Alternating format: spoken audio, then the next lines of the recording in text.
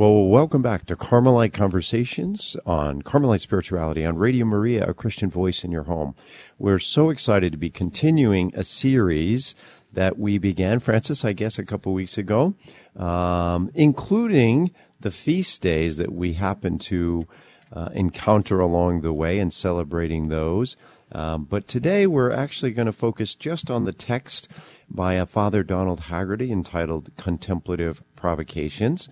And unfortunately, I say unfortunately because it's a tough week in the series of chapters that we're going to do, we're going to talk about poverty of spirit, that is, self-denial, and trials.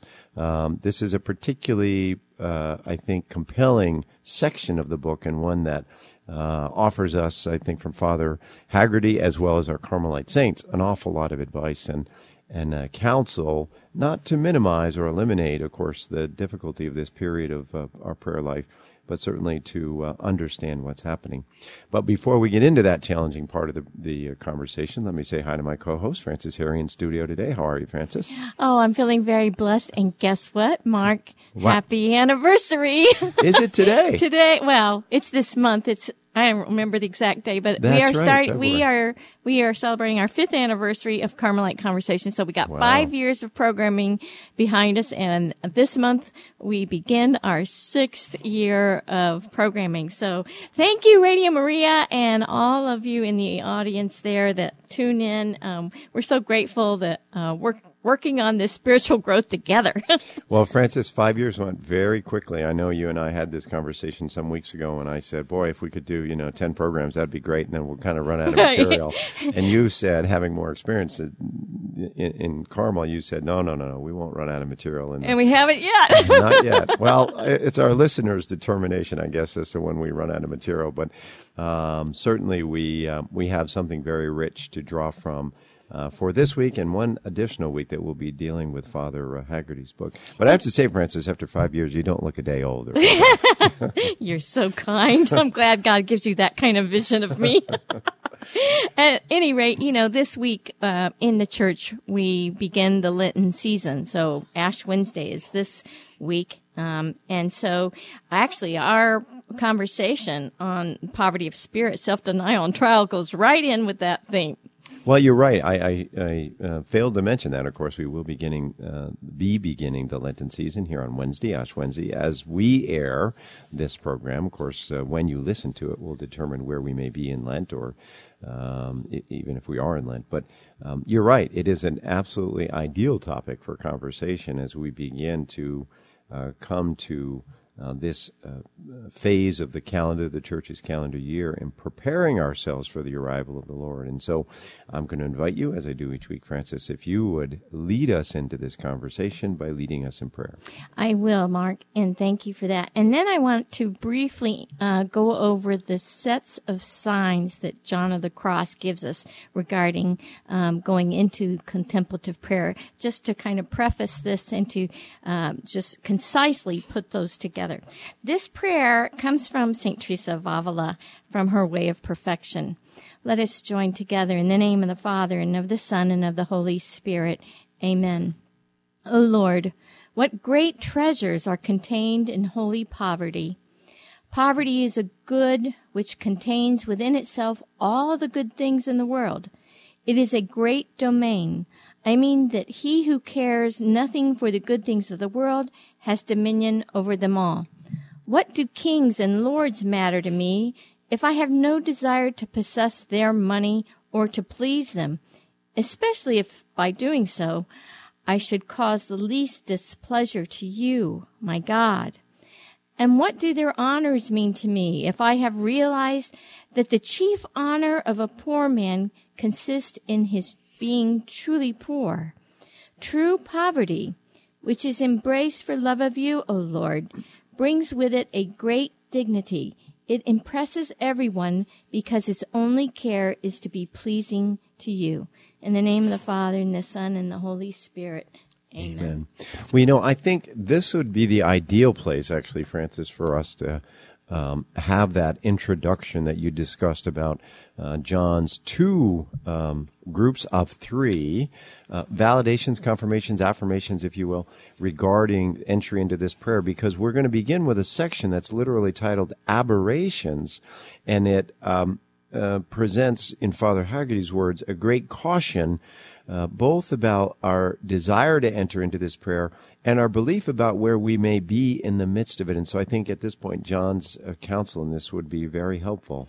And no, most people think of the famous one set of signs, but actually there are two distinctive sets, even though they are very similar. So I'm going to try to just succinctly point them out. And when you say sets of signs, these are, you're more familiar with them, I suspect, than many of our listeners, even than I am, certainly, Francis. But when you say sets of signs, these are signs that indicate... I'm going to say that. Oh, okay. Because great. each one is going to be indicating something different. Great. It's not indicating the same thing. So, and these are in regard to prayer, all right? On the first set of three signs, these are for knowing that it's time to leave discursive meditation. Now, Mark, tell us what discursive meditation is. This is that dialogue, the use of the intellect, the use of the imagination. We may, if we have that creative ability, draw up images in our own mind, and there's an exchange of a conversation that goes up, back and forth. It's a very active part on the part of the prayer in this phase of prayer. And it's a very intellectual activity. All right, so this first set of three signs, it comes from the Ascent of Mount Carmel by John of the Cross, Book 2, chapter 13, verses 2 through 4. These three signs tell us when we are in the active night of the Spirit. Now, that's key. When we are in the active night of the Spirit and should begin to leave discursive meditation, and then, therefore, proceed to a simpler, effective prayer or a loving gaze. All right? So this is the signs to leave discursive meditation. The first sign is the realization that one cannot make discursive meditation nor receive satisfaction from it as before.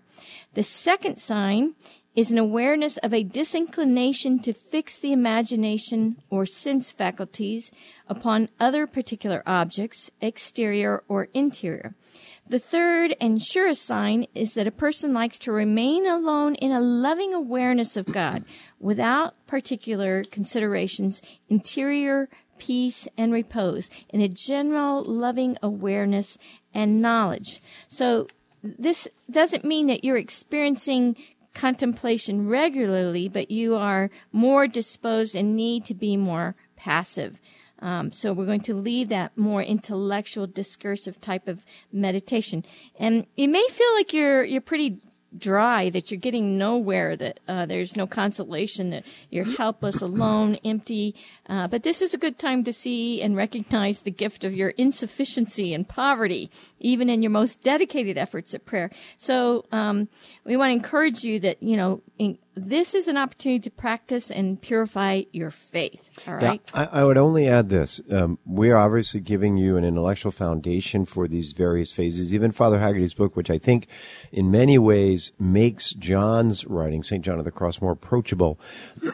These are intellectual insights.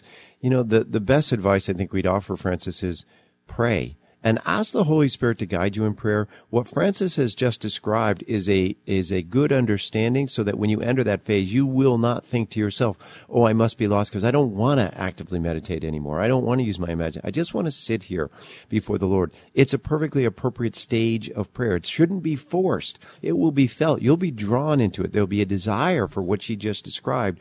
And all we're saying is it's perfectly appropriate to allow yourself to enter into that. But most especially, ask at the beginning of every prayer session, Holy Spirit, guide my prayer. Blessed Mother, be with me. My guardian angel, help me in this prayer. And then you'll get a sense of what you should be doing during that session of prayer. Okay. So, and we should persevere patiently in prayer in this simple, loving attentiveness. All right. So, what is the second set of three signs? Well, they're found in the dark night, Book 1 by St. John of the Cross. And these are the three signs to help us know that we should practice contemplation regularly. The other one says that we should leave that discursive, and, when we can do discursive, we should. But when we're called into that loving presence and just this wanting to gaze at the Lord, we should go there. But these three signs indicate that you're in the passive night of sense. Now, the previous one was the active night of the Spirit. Now we're talking about the passive night of sense, in the dark night. So these are the three signs that we should practice contemplation regularly in our prayer. The first sign is that as these souls do not get satisfaction or consolation from the things of God, they do not get any out of creatures either. He does not allow them to find sweetness or delight in anything. The second sign is that the memory ordinarily turns to God solicitously and with painful care. And the soul thinks it is not serving God, but turning back because it is aware of this distaste for the things of God. And the third sign is the powerlessness to meditate and make use of the imagination as one's previous custom when we were doing discursive meditation.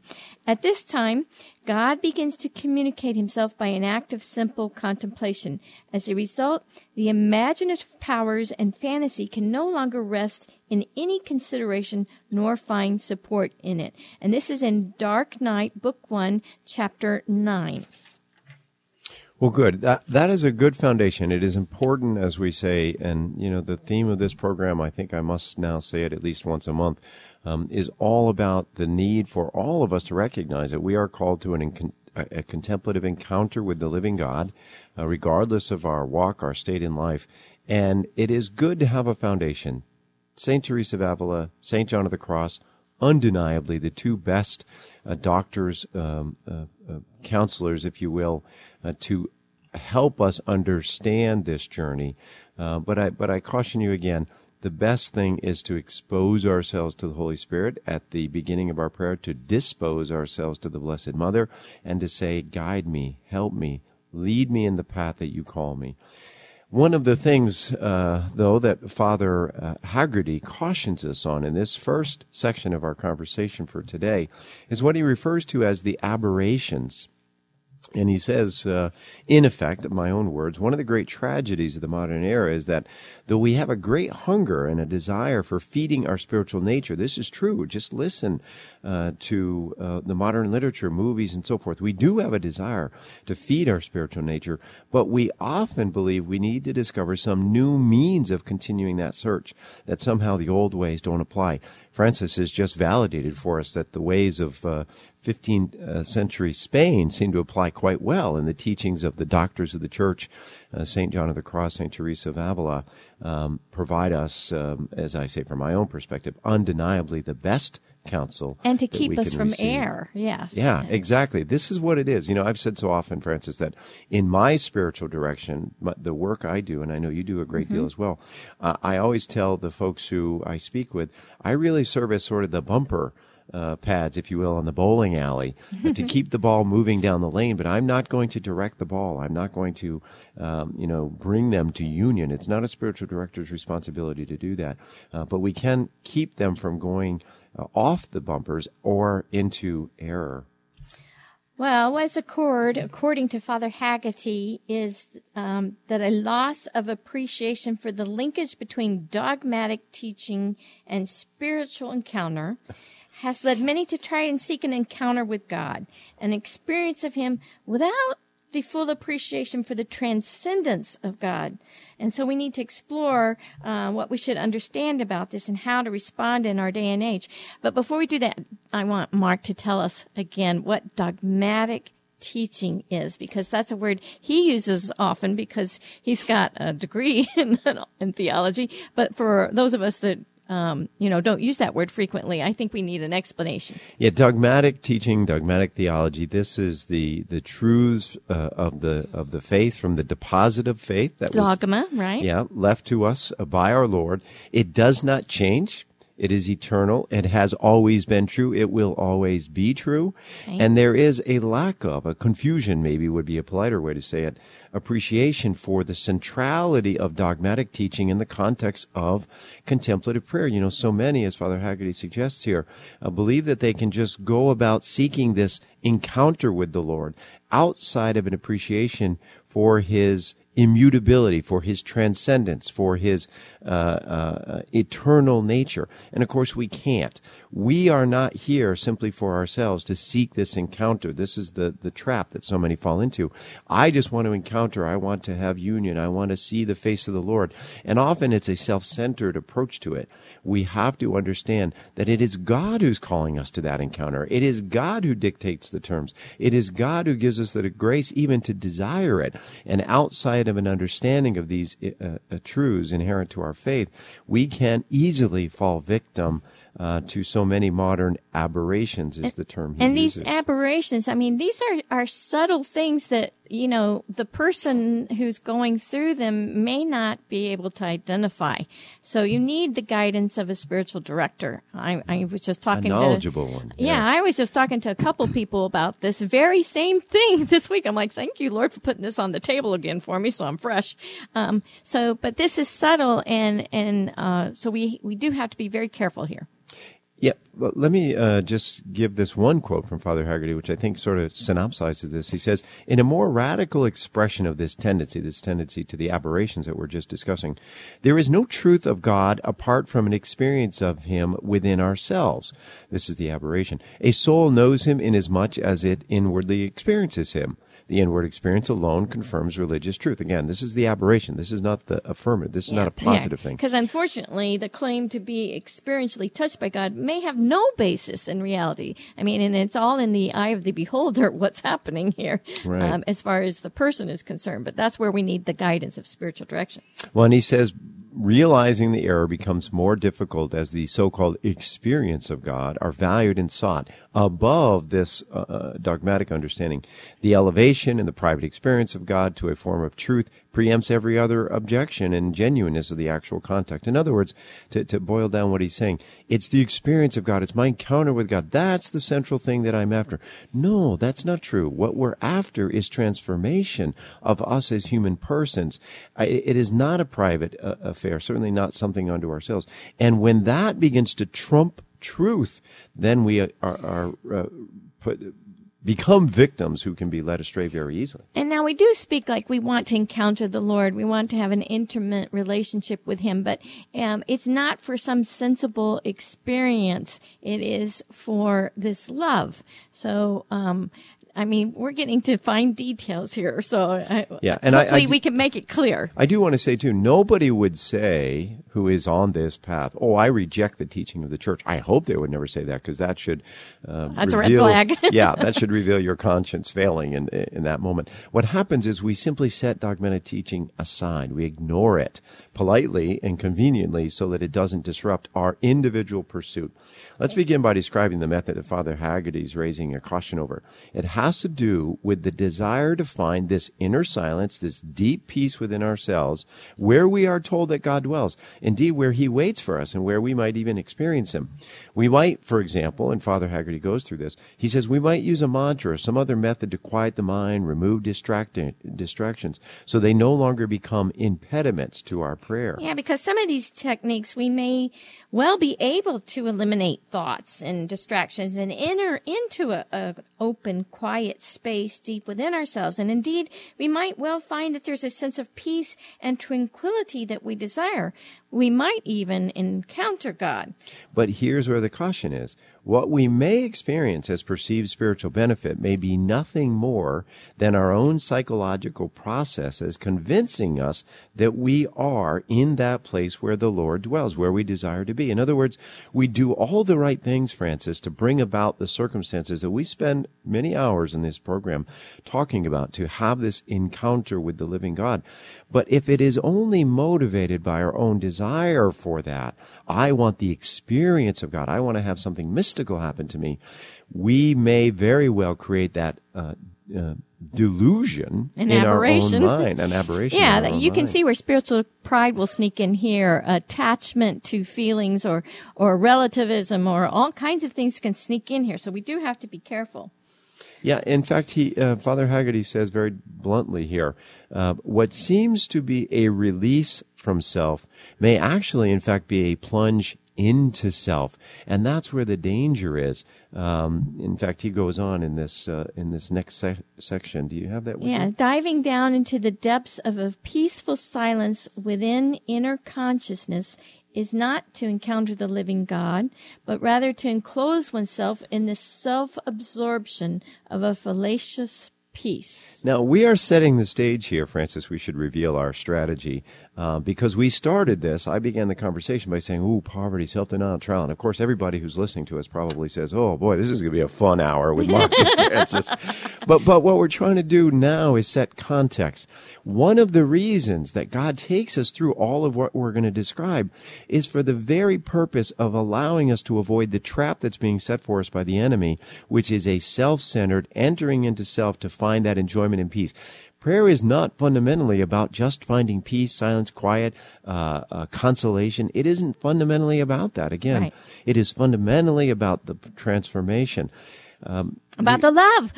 About love, which is the means of the transformation. And we'd be guilty here in this pursuit of perfection without assistance or even participation of God. And that's something, by the way, and Father Haggerty points this out, it's sort of a new form of Pelagianism.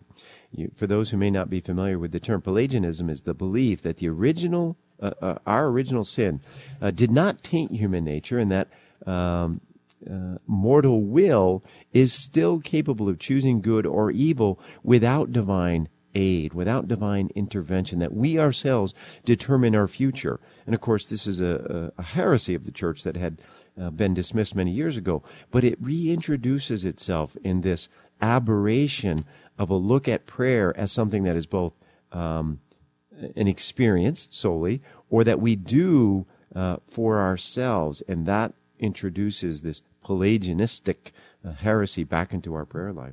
Method, as St. Teresa of Avila so often is fond of teaching us, that is not the means. We cannot become so enamored of a series of steps in prayer that we miss the entire point of prayer. It's not for us to experience something or to grab hold of God within us. It's to love God. It's the love. A Catholic spiritual tradition, according to Father Haggerty again, Catholic spiritual tradition affirms that God is by his nature wholly other than to our being, and therefore uncontainable, unenclosable within any spiritual experience. This is right from the pages of St. John of the Cross, isn't it, Francis? Yeah. We cannot contain God. We cannot hold him. We cannot define him. We cannot determine the outcome of our encounter, our seeking him. And despite the fact that I suspect many of us would say, oh, I would never try to do that, Mark. Oh, Francis, I would never fall victim to that. The truth is we do. And what we're going to begin to discuss when we come back from our break, and we've got just a few things to share before we do that, but what we'll discuss is how God purifies us of all that potential risk. Because, as Father Haggerty wrote here, it is only in an impoverishing love in prayer that allows the I to disappear. A love inattentive to self, empty of self, conquered by another. All deeper prayer demands this impoverishment of the I, a poverty that has no conclusion, no boundary crossed, that would return the I in some richer manner. So this sort of begs the question, Francis, then, boy, Mark, Francis, if you're giving me all these cautions about prayer, there's this potential pitfall, there are the trials inevitably that we know you've talked about that we're going to have to go through. How do I know if I'm praying correctly? How do I know that I'm doing the right thing? Well, the caution is, in the moment of prayer, you don't know. It's blind faith. We do give ourselves up. Francis has given us some great counsel at the beginning of our conversation that will keep us from avoiding some very serious errors and traps. But how do you really know that you are bearing the fruits of an active prayer life? The answer, of course, comes right from Scripture. The virtues manifested in our life of charity, kindness, generosity, and compassion toward others. And as these are the proofs of prayer. And as Teresa of Avila would also tell us, poverty of spirit, growth in humility, detachment, mortification. So, basically is, since we don't know how well we love God, are we loving to others? That's the key. Are we loving others more? Are we more full of love? And so when we're in our prayer, this is the time where we're being receptive to being conquered by God. We're being quiet, peaceful, restful, having a loving attention on the Lord, an intimate encounter, waiting on the Lord in patience and perseverance. Well, we're going to take a break. As I said, when we come back, we're going to pick up on the section entitled Poverty of Spirit, as I clarified. I do want to just give a quick programming note, if you will, that we're going to be talking about a pilgrimage that will occur later this year, and I'm going to give you some of the details on that. So if anybody wants to go during our break and grab a pen or be ready to write something down, we'll provide a little bit of the detail on it. It is a Carmelite-centered pilgrimage, and we'll give you more details on that later. But a reminder that you're listening to Carmelite Conversations, a program on Carmelite spirituality on Radio Maria, a Christian voice in your home, and we'll be right back.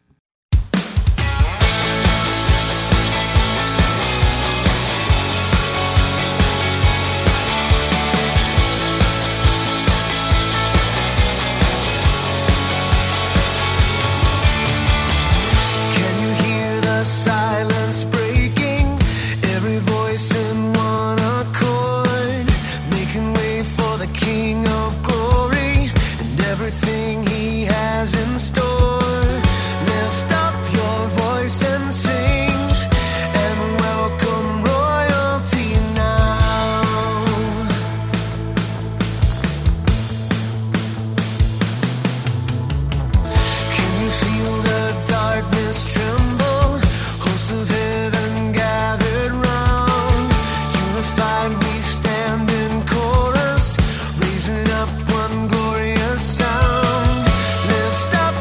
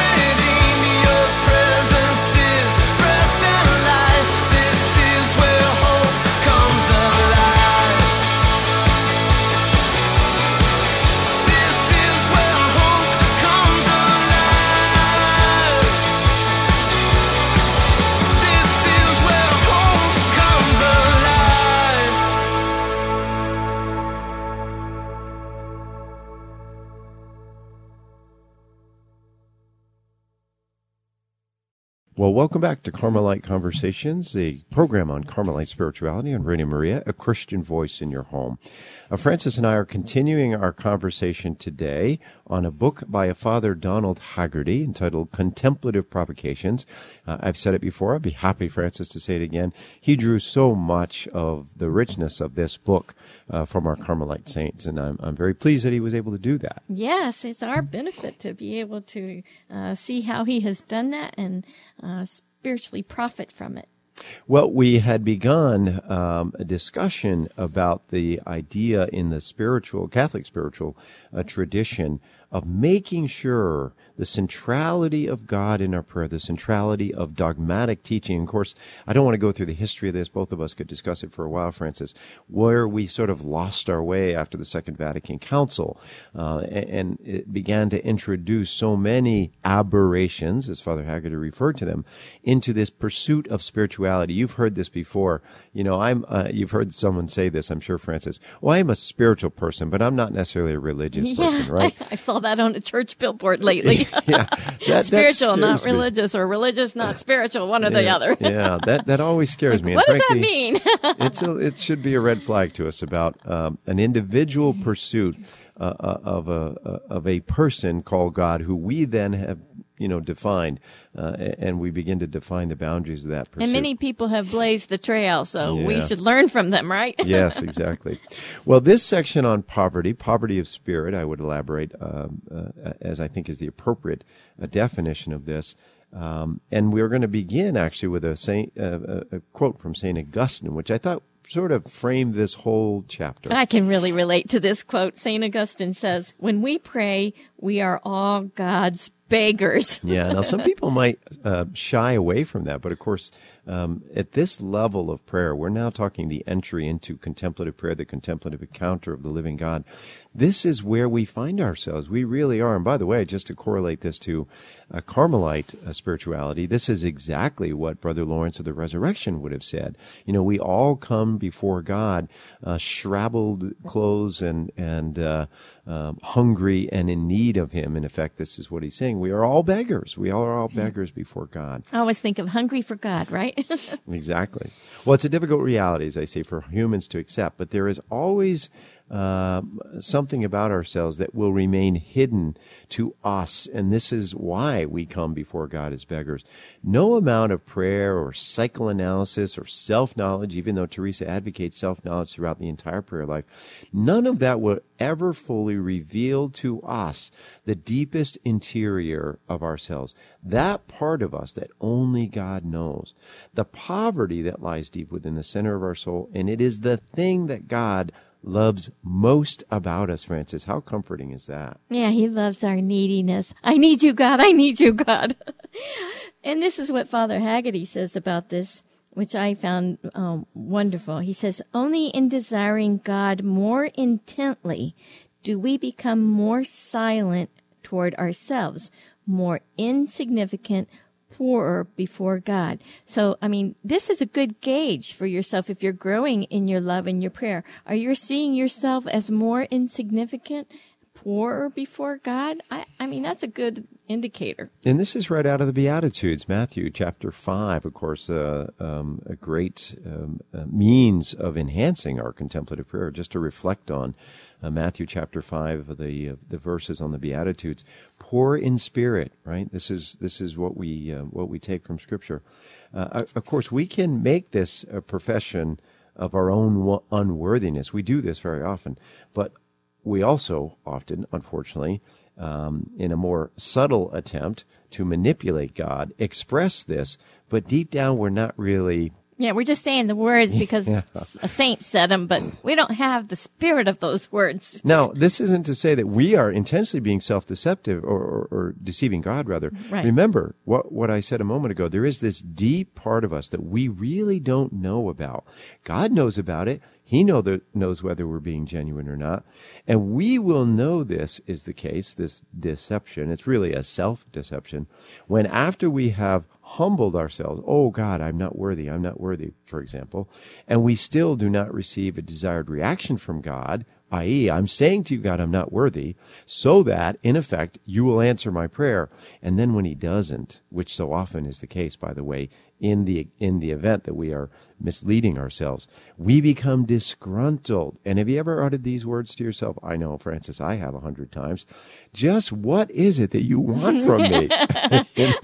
Yeah, I laugh because I've heard you say that in conversation with before our programmings, and I can relate myself. We will do this. If these words sound familiar to you, listener, what is it, God, that you want from me? Poverty that we talk about and emptiness sometimes as it's experienced is precisely what leads us to the realization that we actually have nothing to return to God in this relationship with him. We think, as I said a moment ago, oh, I sacrificed, I prayed, I humbled myself, I did all these things for you, God. And it's though somehow God's in need of it. He says in Scripture, I don't have need of your sacrifices. Everything we have has in fact been given to us. It comes from him. What he looks for is our willingness to give him back the only thing that we really have, and that's our poverty. Now, it is our will. It is our will, but our will is represented in this poverty that we experience deep within this interior, and that's what God wants us to give back to him. We said a moment ago, it is actually what draws his love. Well, we must stress again here that this degree of poverty and the recognition of the impoverishment of our soul cannot be learned in self-analysis. Far less can it be learned in books or in seminars. It's fine to read and hear about these things, but they will only be learned by actually living them. Experience is a great teacher here. Yeah, it's not even fair to say that they will be fully understood by the soul when they are occurring. Again, there are simply some things in our relationship with God that we will never fully understand. They must be approached and accepted and lived in faith. And I would add here, with love. Well, there can be a temptation at this stage to consider cooling our relationship with God, kind of walk the other way. We might think that if we play coy with God, he will sense our disinterest and then come chase us again, right? Because, this is a guy that likes hide and seek. Right. But of course, this is illusion. God understands us all too well, and he's not going to let us fall for this little game of ours. He understands that what has to increase here is not his expressed affection for us, but our desire to find him. And here is where I really liked what Father Haggerty said. Only by a divine wound does our love for God intensify. A divine wound. And, of course, John the Cross talks a lot about the divine wound. Right. So only by a divine wound does our love for God intensify. This is in part a wound of inner discontent within our soul. A wound of inner discontent within our soul. The powerlessness of never giving ourselves adequately to love. Every increase of love only magnifies a demand to love more. So the more God loves you, the more you realize you don't love him enough.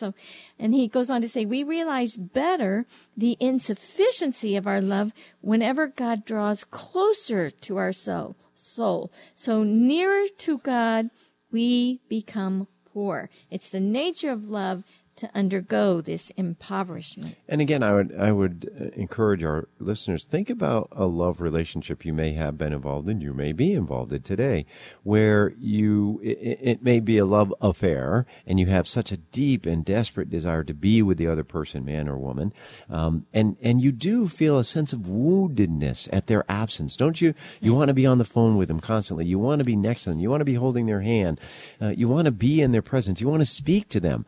We all know this experience. It may be with a parent, it may be with a very close friend or a child, but we have some sense of this. This is, of course, on a spiritual level, so much deeper. This woundedness that Francis just read about occurs at a much deeper level and is more challenging, Francis, more painful. And I might also add that it's that emptiness, that poverty that we feel internally, that inner discontent, that is the gift that we must sacrifice now to the Lord.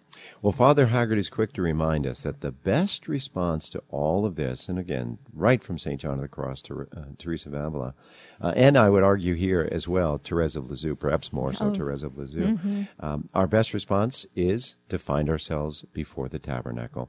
Now, this is actually true for two reasons. It seems obvious because, first of all, we will come to more fully understand and accept our poverty while we're there. Exactly what Francis just said. We desire to love God. We want to express our love to Him, but we sense our inadequacy, right from the words of Blessed Elizabeth of the Trinity, by the way. We sense our inadequacy for responding to Him. And that's an important part of this love that we are trying to express and the healing that needs to occur. Secondly, though, because our own poverty can never outdo the poverty of our Lord, that which He was willing to accept, both in His crucifixion and His willingness to allow Himself to remain a prisoner in our midst, we will find consolation and encouragement in that alone, seeing His own poverty. And this reminds me of the holy card that St. Therese of Lisieux liked so much. It was the Divine Prisoner. And I think she wrote a poem on this as well. And I don't have it before me, but I know we have much more to share. But I just want to make that little note for those of you who know Therese and her poetry. Well, again, this is at this stage of our prayer, this is no longer a time to consider the difficulties we might be experiencing in prayer in the way we did when we were practicing meditation. We talked about that earlier. We're not now in that sort of active meditative phase. We've moved beyond that. This is not the time for deep reflections, intellectual analysis, self-analysis, even less. This, in fact, is a time simply to abandon ourselves in humble perseverance, to accept our inability to affect the outcome in any way, shape, or form. We do not control the outcome here. We might consider that at this stage we are literally ourselves on the cross, suspended, as St. John of the Cross said, between heaven and earth. This is the experience that we'll have. We're no longer attached to the things of the world. We find ourselves detached, not even struggling with it, but disinterested with so much of what used to call our attention to itself. Yet we're not really experiencing that joy, that consolation that is to be found in those occasional encounters with the living God. Here only God, as we're suspended, only God can do the work that remains of our sanctification. Yeah, this is the passive purification that John the Cross talks of so wonderfully. You know, there may well be moments of respite in the midst of all that. You know, we might have a rare moment where we might actually come to experience, a sense that despite our trials, everything in the universe is really in God's hands, and all will eventually be well. But, these experiences, too, can be fleeting, lest we attempt to grasp and hold on to them as our support. Now, of course, John the Cross teaches nada, nada, nada, nothing. Do not hang on to anything, and that God is everything, all right? Yeah, let these things go. Constantly, John is saying this, that's not it. This is one of his famous sort of counsels. That's not it. That's not. It's don't hold on to anything. We'll get to this stage and we'll go, oh, I found the secret of prayer. Now I see. And more often than not, Francis, that comes at a moment of great consolation and peace, right? We want to stay there. John would say, we want to stay on that ledge. So we go, oh, I found it now. And John says, nope. Take a breath. You can hang out there for a minute, but you got to keep moving. Right. You got to keep There's going more. Yeah. Well, Father Haggerty again has a quick quote that I think is appropriate here. He says, our soul can seem false, caught in illusions. The discrepancy between desire and action here seems painfully clear. We should also not become frustrated, however, with our lack of clear resolution in this process. I said a moment ago that we're going to feel suspended and we're not really sure what to do. Patience, perseverance, faith. Indeed, this state of seeking and not finding to our satisfaction is actually part of the process, deepening our desire and thereby our expectation. We will be seeking, we will be desiring, we will be doing all of the things we think are necessary to bring us to this deeper encounter. And yet, not finding resolution, we can fall back on discouragement and self-recrimination. Oh, I've lost my way, as Francis has said earlier. In the end, our only response here is abandonment without knowing how, in the end, God will accept our response and what the future may hold for us. You know, I read something completely separate from this, Francis, but it was so appropriate and seemed in context of this conversation. We, at some stage of our prayer life, need to stop making plans, don't we? Right. We need to put away that thought that I can create my future, and God, I'm just going to set this course in mind, and I see myself 3 years down the road. I know exactly where I'm going. I know exactly what I need to do. That works when you're living in the world. It doesn't work really well in the spiritual world. And you know, you can always have this vision of where you think you're headed, but you know, the reality is God's got a better plan. And so you've got to be open. You have to surrender in confident abandonment, confidently trusting in this and our Father's merciful love. He stoops down to help the poor. So being poor is a good place because that's who he comes to help, is the poor ones. Those who think they got it all, well, God's not going to stoop down to help them. They don't need them, right? Well, this next section, it's the last section actually that we're going to, there's actually one brief section at the end, but this one's entitled Sacrifice and Self-Denial. Now, before you all run away from the radio, let me sort of frame this just quickly. The most profound message of this section really is the message about what true asceticism is in the gospel. Understanding is not simply, it is not simply about renunciation of the pleasures in our life. Indeed, it's not even predominantly about that, for this would appear to make sanctity nothing other than the giving up of things and somehow cheapen it, if you will.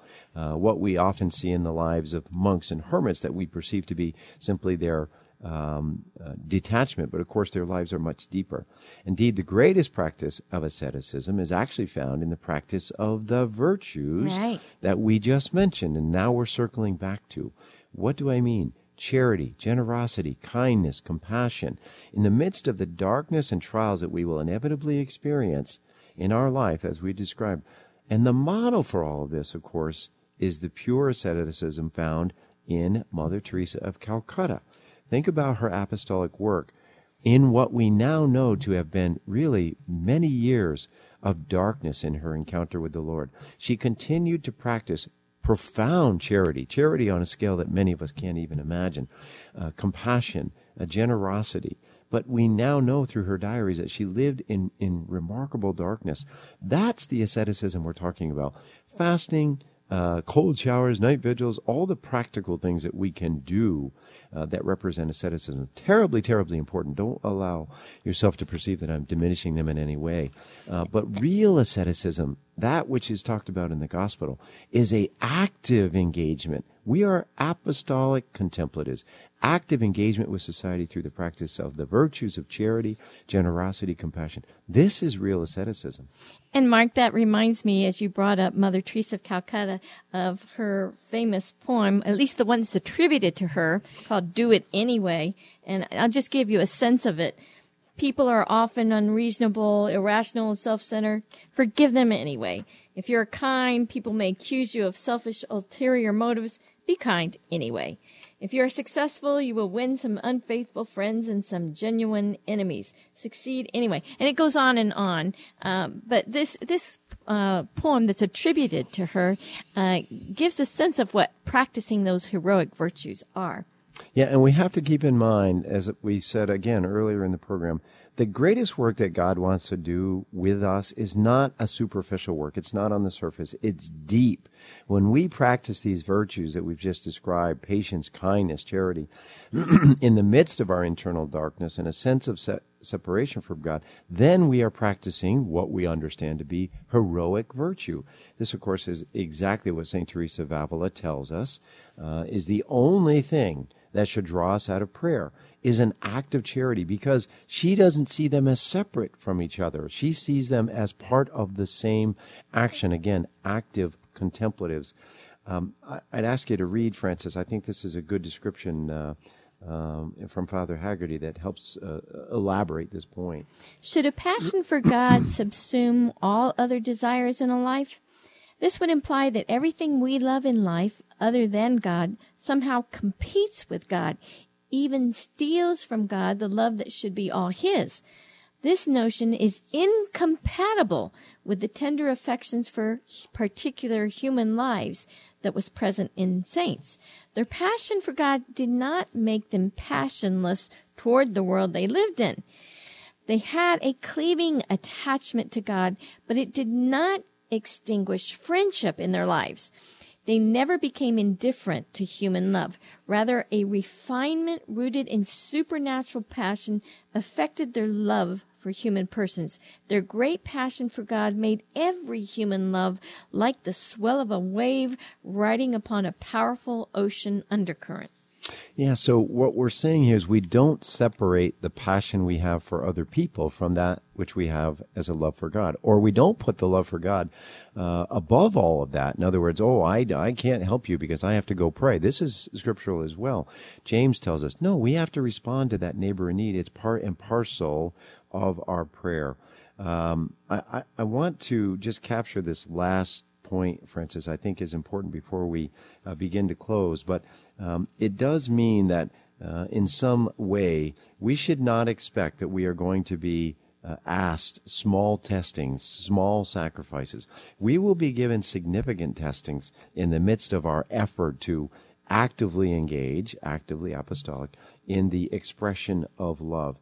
And I would say on some level, our model for this, again, is St. Therese of Lisieux. It is not often the big trials, the big tests, the big plans that we have that go awry. It's the little things. Yeah. It's the little frustrations. It's the little annoyances. It's the little tasks that we're asked to do that we might conclude, oh, that's not important enough. I'm not going to do that one. But in fact, it's very important to the Lord, and we need to be sensitive to that. So we're coming up to a close of the hour, and I know, Mark, that you might have a few closing points, and then don't forget to mention the pilgrimage again, please. Well, the last section was suffering and trial. I think we've covered in large measure what we had hoped to cover there. I think perhaps it might be best just to let Father Haggerty close us out on this conversation, because I think he does a good job. It may seem, he says, a hard truth to accept that God's greater love is proven in the prevalence of trials we could not foresee, and by their lingering despite every plea for their removal. It is rare to find a soul that learns to take no surprise in this. And just closing out this section, he says, it is unfortunate if after so many signs of solicitude on God's part, we allow ourselves to be intimidated by the hypothetical thought of trials that are yet to come. This is my point about living in the day. Admittedly, we can tire of divine testings. That's true for all of us. We can put God on notice that we've had enough. But perhaps we would forfeit a greater attraction for God that was growing in our soul. We forget that He may find us more appealing in our poor trials than at any other hour. And, next week we're going to continue this conversation, so we might touch on that suffering and trial a little bit more as we continue exploring the contemplative provocations. And I know I have this wonderful closing prayer that you especially will like, and it's so appropriate as we begin Lent. But I want you to give us some of the details on that pilgrimage again. Well, on the 29th of September, we're actually going to be having a pilgrimage to Quebec, the province of Quebec. It'll go from 29 September to 4 October. The central theme of it will actually be Carmelite spirituality. We are going to have an opportunity actually to visit the shrine of St. Therese of Lisieux on her feast day in Quebec City. Awesome. Prior to that, we will go to the Oratory of St. Joseph in Montreal, a place noted for thousands of healings, in part through the prayers and sacrifices of Saint Brother André Bessette, whose feast day is January 6th. We will also visit Notre Dame in Montreal. We will then proceed to Notre Dame in Quebec City, and our pilgrimage on the 4th of October. Actually, the 3rd of October, we'll visit St. Anne de Beaupré, a wonderful church dedicated to our Blessed Mother. So there'll be a number of churches, fantastic churches in the province of Quebec. We'll get exposed to a little bit of French culture, and it'll be a wonderful trip centered on Carmelite spirituality, healing, and we'll go through the Holy Door at Notre Dame in Montreal, in Quebec City, during this Jubilee Year of Mercy. So really awesome. A wonderful trip. Now, if you are interested in joining myself for the trip, I'd encourage you to go to CarmeliteConversations.com. That's our personal website. And I think by the end of the day, you'll find a link there to the organization that has put this together for us and some of the additional details. Or you can just leave us a message indicating your interest, and I will send you that link. No one will contact you directly. You'll have to initiate it with them if you are interested. So don't fear that anybody will contact you. But we would invite you and hope that many of you might want to join us on 29 September, the Feast of the Holy Angels, by the way, and then returning on 4 October, the Feast of St. Francis and of Mark, Assisi.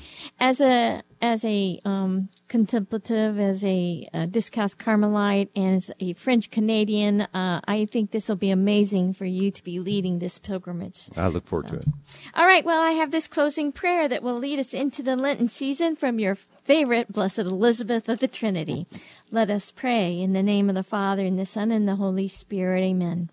Blessed Master, grant that the divine good pleasure may be my food and daily bread. May I let myself be emulated according to the Father's every wish, after your example, O adored Christ.